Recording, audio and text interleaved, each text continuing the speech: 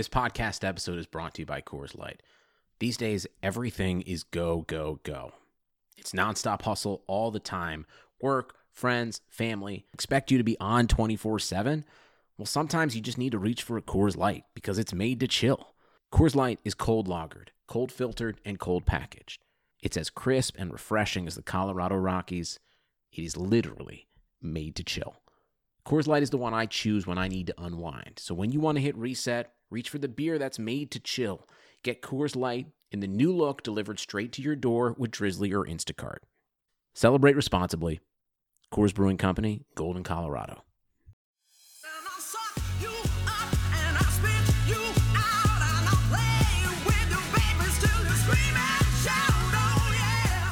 Hey Flamethrowers, Amira here with a hot take. I am joined by Andrea Carter, ESPN and SEC Network analyst, basketball analyst, former Vol, Lady Vols. You know we have so much love for UT here at Burn It All Down.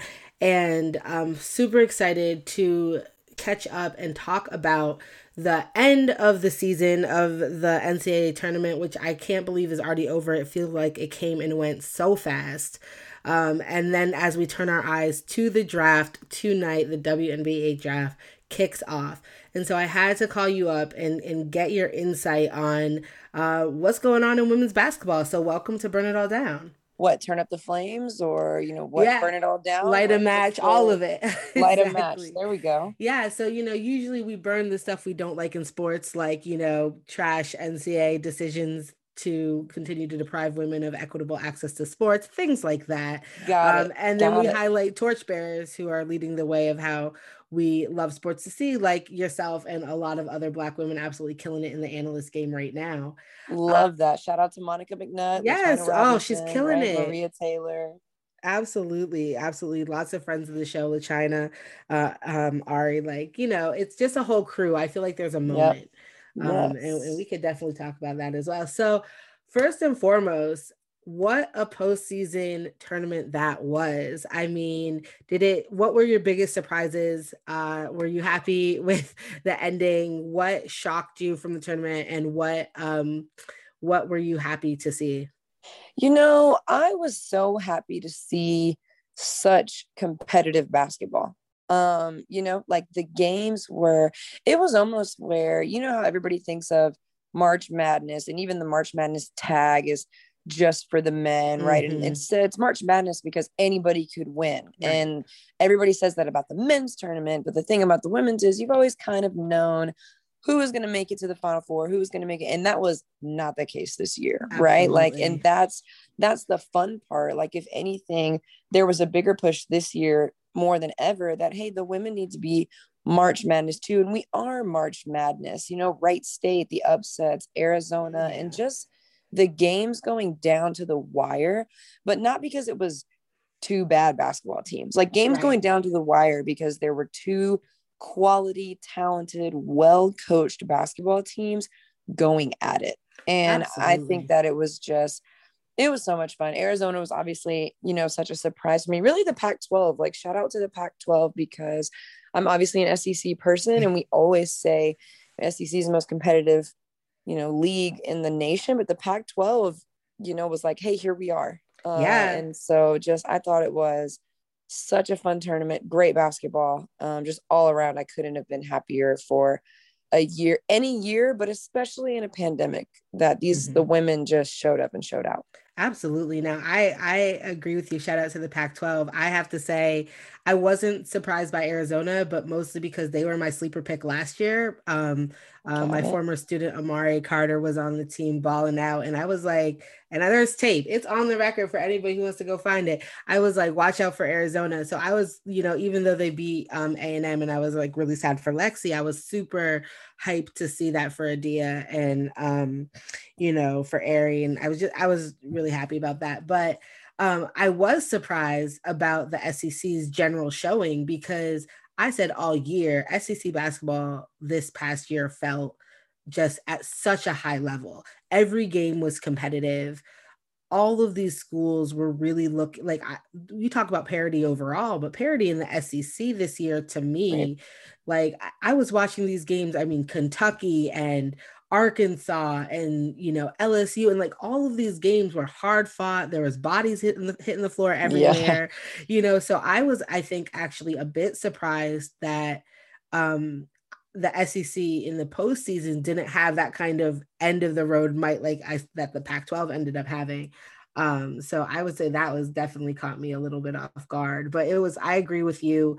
The madness was all on the women's side this year. Like, a lot of those men's games of, Jalen Suggs late games, theatrics notwithstanding, a lot of the games were just not super compelling. And yet on the women's side, like you said, down to the wire, last shot, last missed shot, last Yep. rebound, absolutely. And even just fighting about fouls and calls. And there was a kind of energy crackling in the air around it.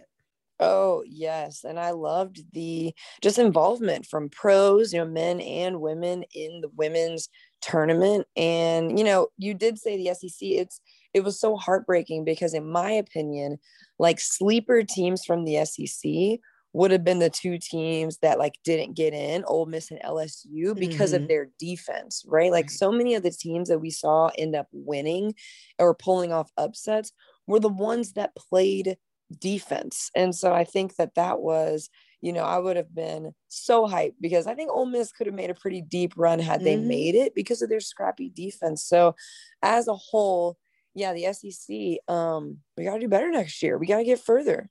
Yeah. And you know what? I would say like the things about basketball this year that really stuck out to me was really, it's always a story about Black women for me, but like the SEC and the number of Black women coaches they have in the SEC and Black women analysts and just balling out. Like for me, I think there's such a bright future for where that specific, league is going. That I'm so hyped to see it next year, and to see some of these rivalries that people, like you said, it's not even on the map, but like those defenses, like first of all, why can't A&M beat LSU at LSU? Like it's just like these are the questions. So I am like so excited to see what happens next year. But as much as we can reflect, of course we have the WNBA draft upon us. So tonight 7 p.m. Eastern on ESPN, we have yet another WNBA draft, and we have a bunch of people, such a talented draft class coming into this. There's been quick movement. The Wings traded that right? number 7 pick to the Sparks right before the draft deadline. So shaking things up a little bit, but I think it's kind of everybody's expecting obviously Charli Collier to go first. Who else do you have your eye on in this draft class? Oh man, I think that Aari McDonald definitely made a strong case just with the way that she played, her dominance, the chip on her shoulder, just the fearlessness, the ability to get to the rim. I was listening to Adia Barnes actually in an interview, and I completely agreed with her when she said that Aari might actually shoot a better percentage in the WNBA because she won't have to do everything. Right.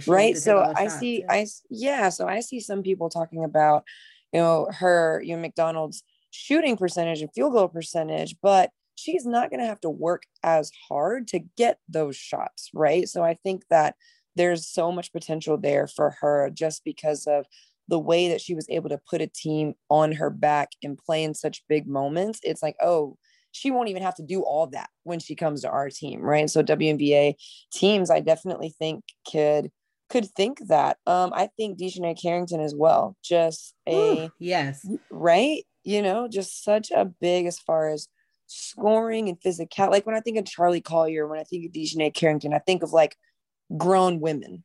Absolutely. And I would put Arella with them. Yes. That is absolutely like my big three, because not only are they grown women, they're such versatile grown women. Yep, exactly. And that's the thing. I think they go early because they're strong the way they move. They're powerful. How some people, they get to the league and they've got to get that strength or they've got to get that kind of attitude. I feel like all three of those women have kind of that grown-ish factor about them where it's just basketball. There's nothing else really that they have to, learn. They've just got that it factor, and they've just got to play the game. And I think that that'll be, their games translate really well to being pros, in my opinion. Yeah, absolutely. I agree with you. And the other person who I would kind of put up there, maybe just like one half step down, is Chelsea Dungy. Oh yeah. And I think that she has the potential to be that same kind of playmaker. I just think that, her team structure again relied on her a lot. Yep. And Yep. and I think that she's somebody who we haven't really even seen her potential. Yeah. So I'm really excited to see, where Chelsea falls as well. Yep. Yep. I know. It's all just so, I don't want to say like, just, it could be anything, right? Because you don't know like what are teams looking for the most, right? And you also don't know the internal dynamics of a team. Like teams, sometimes when they're looking to bring in a player, they're also looking, you have to think about personalities, and we don't even know the ins and outs of the personalities of the team. So that's what makes the draft so interesting, and mock drafts and things like that. Like for me, I'm like, oh, I feel like Chelsea Dungy could fit in Vegas because obviously they don't have Kayla McBride, who was a really dynamic scorer, who was a wing. So I'm like, oh, Chelsea Dungy, dynamic scorer, can defend kind of the 3 and the 4. But we also don't know what else the Aces might be looking for, right? But I think that there are just so many players that in this draft class that can be solid pieces to a team that needs them, Absolutely. And I mean, I think that, part of that is like, we also know the college players, but of course there's some really great players coming in from overseas. I mean, I really think it's hard. And so then we're at a place that we get to every year, which is that there is so much talent and just not enough spots. And I know that there's been this renewed conversation this year about that, especially we saw this last year with COVID, right? That because of COVID, some early draft picks couldn't even step foot on the court to try to vie for their spot. And now it's kind of bottlenecked as well. And so there's a discussion kind of underway of do we add more roster spots? Do we think of expansion? Is it both? Is it something else?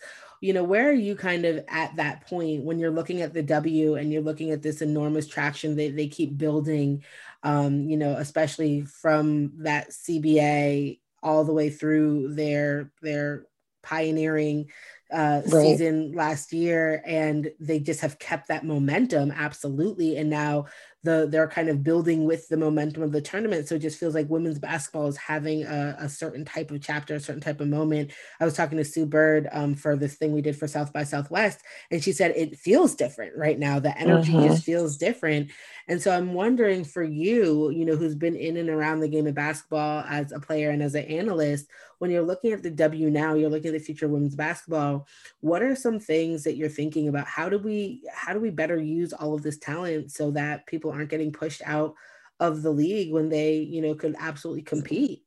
Yeah, it's so interesting because I feel like I think there definitely could be one or two more teams, right? Like obviously, you put one on the East, maybe you put one on the West. And because there are so many talented players, like there are franchise players and like a few, and you want to have a few like on each team, right? Like in the NBA, there's like a big 3 on certain teams or a big 2, right? And I think that in the WNBA, there are a lot of teams with like franchise players that you could separate and create a whole new team with, and like build a team around players that are on teams together right now. So I definitely think that there could be more teams, and you see people that have a ton of money, right, that are looking to buy an NBA team. And I think that the vibe could change very quickly to, instead of buying a current NBA team, maybe I'll create another WNBA team. You know what I mean? Just because, like you said with Sue, the energy is so strong around these women and these athletes and what they're doing. And, they're just filling spaces that have never been filled out before. They're all over fashion. We've got women in gaming now. We've got so many women doing so many different things in the WNBA. It's in its 25th season. And why not create one more team and generate more hype around these women, right? And so I think that there's definitely momentum. I think that there could be conversations for sure. And obviously, I don't know the logistics or ins and outs or dynamics of what it takes to create a team, but if the facilities are there and the space is there during the WNBA season, who knows? So I definitely think that the league is going to grow and expand because the talent level, like if you think about Sabrina Ionescu, right? When Paige Beckers comes into the league, Right. Sabrina Ionescu is going to be a 5th-year vet, right? She's not even going to be a rookie anymore, right? And then some of the vets, Skylar Diggins is probably still going to be playing at that time, right? So Exactly. It's like where we have to create room for the amazing rookies that are coming in, right? Caitlin Clark, Sabrina Ionescu, all these, Aaliyah Boston, right? Zaya Cook. When those players get into the WNBA, there's still going to be some veterans that are here right now that are still playing. So we need room. We need more spaces, and it's going to be even more fun and more competitive, or more roster spots. I mean, the league, there are a lot of games, so having a few more spots on each team could also give some of the franchise players more rest time. You know what I mean? So there are obviously a lot of things that I think could either generate more hype if we add more teams, or create even better basketball if we add more roster spots and can take a little pressure off the wear and tear of these women. So a lot of options that I hope that whoever is in decision making chairs, which I hope to be in one day, I hope it just keeps going with this momentum. Absolutely. And I would say the other thing I'm really excited for is just like what happens when the game changes and you watch vets have to reinvent their game. Because one of the things that I took away from watching people like Cameron Brink, who is, by the way, my favorite player because she played like I used to play, which is super aggressive. I saw that push. Yes, I don't care. But the thing about players like Cameron, and like, we talked about this, some of these other players in the draft, is that they literally are a new kind of prototype of player, like who can out rebound you, can play down low, who can shoot from behind the arc, who can shoot mid range, who can get down and back on D. Like, it's just it's going to be so interesting to watch how the league contends with players who have trained in a kind of new type of versatility. That are really kind of coming on. And if we can get some equitable weight rooms and things like that, seeing how strength training and conditioning and more investment in resources actually pours talent into the league, that also changes the face of the league, that requires vets to like vets we've seen across sports who've reinvented their games and come back better, stronger, more precise. I just think the future is up and up from here. And one part of that, to bring it all the way back full circle, is it is so dope to also get this game brought to us by the voices and broken down by the voices of Black women. And it seems like there's a cohort of y'all who are kind of just coming and just popping up, whether it's on ESPN or, Candace holding it down on TNT, or, just everywhere I look, I'm like, yo, there is definitely like a cohort of them coming on strong, which is perfect to see. What is it like? What has your journey been like? What is it like to be an analyst right now in this moment with this kind of group?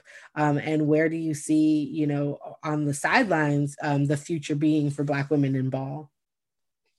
I think I couldn't have asked for a better time or position to come into this field, because, I mean, you said it's like a cohort. It really does feel like a family and a team, right? Like, if I call Carolyn Peck, she's either going to answer or she's going to text me and say, hold on, or she's going to call me back. Same thing with LaChina. Same thing. Like Maria, she's one of the busiest women in the world. And I texted her one day and I was like, listen, I really need to talk to you about something.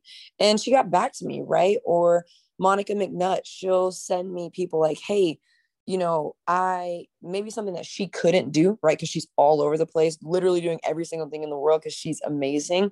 But things that she can't do, she doesn't just like keep them in her back pocket. She'll send them to me. She'll be like, hey, do you want to do this? Because I'm already booked for something, right? And so there's just a togetherness. LaChina Robinson, I've called her in tears. I've called her to rejoice.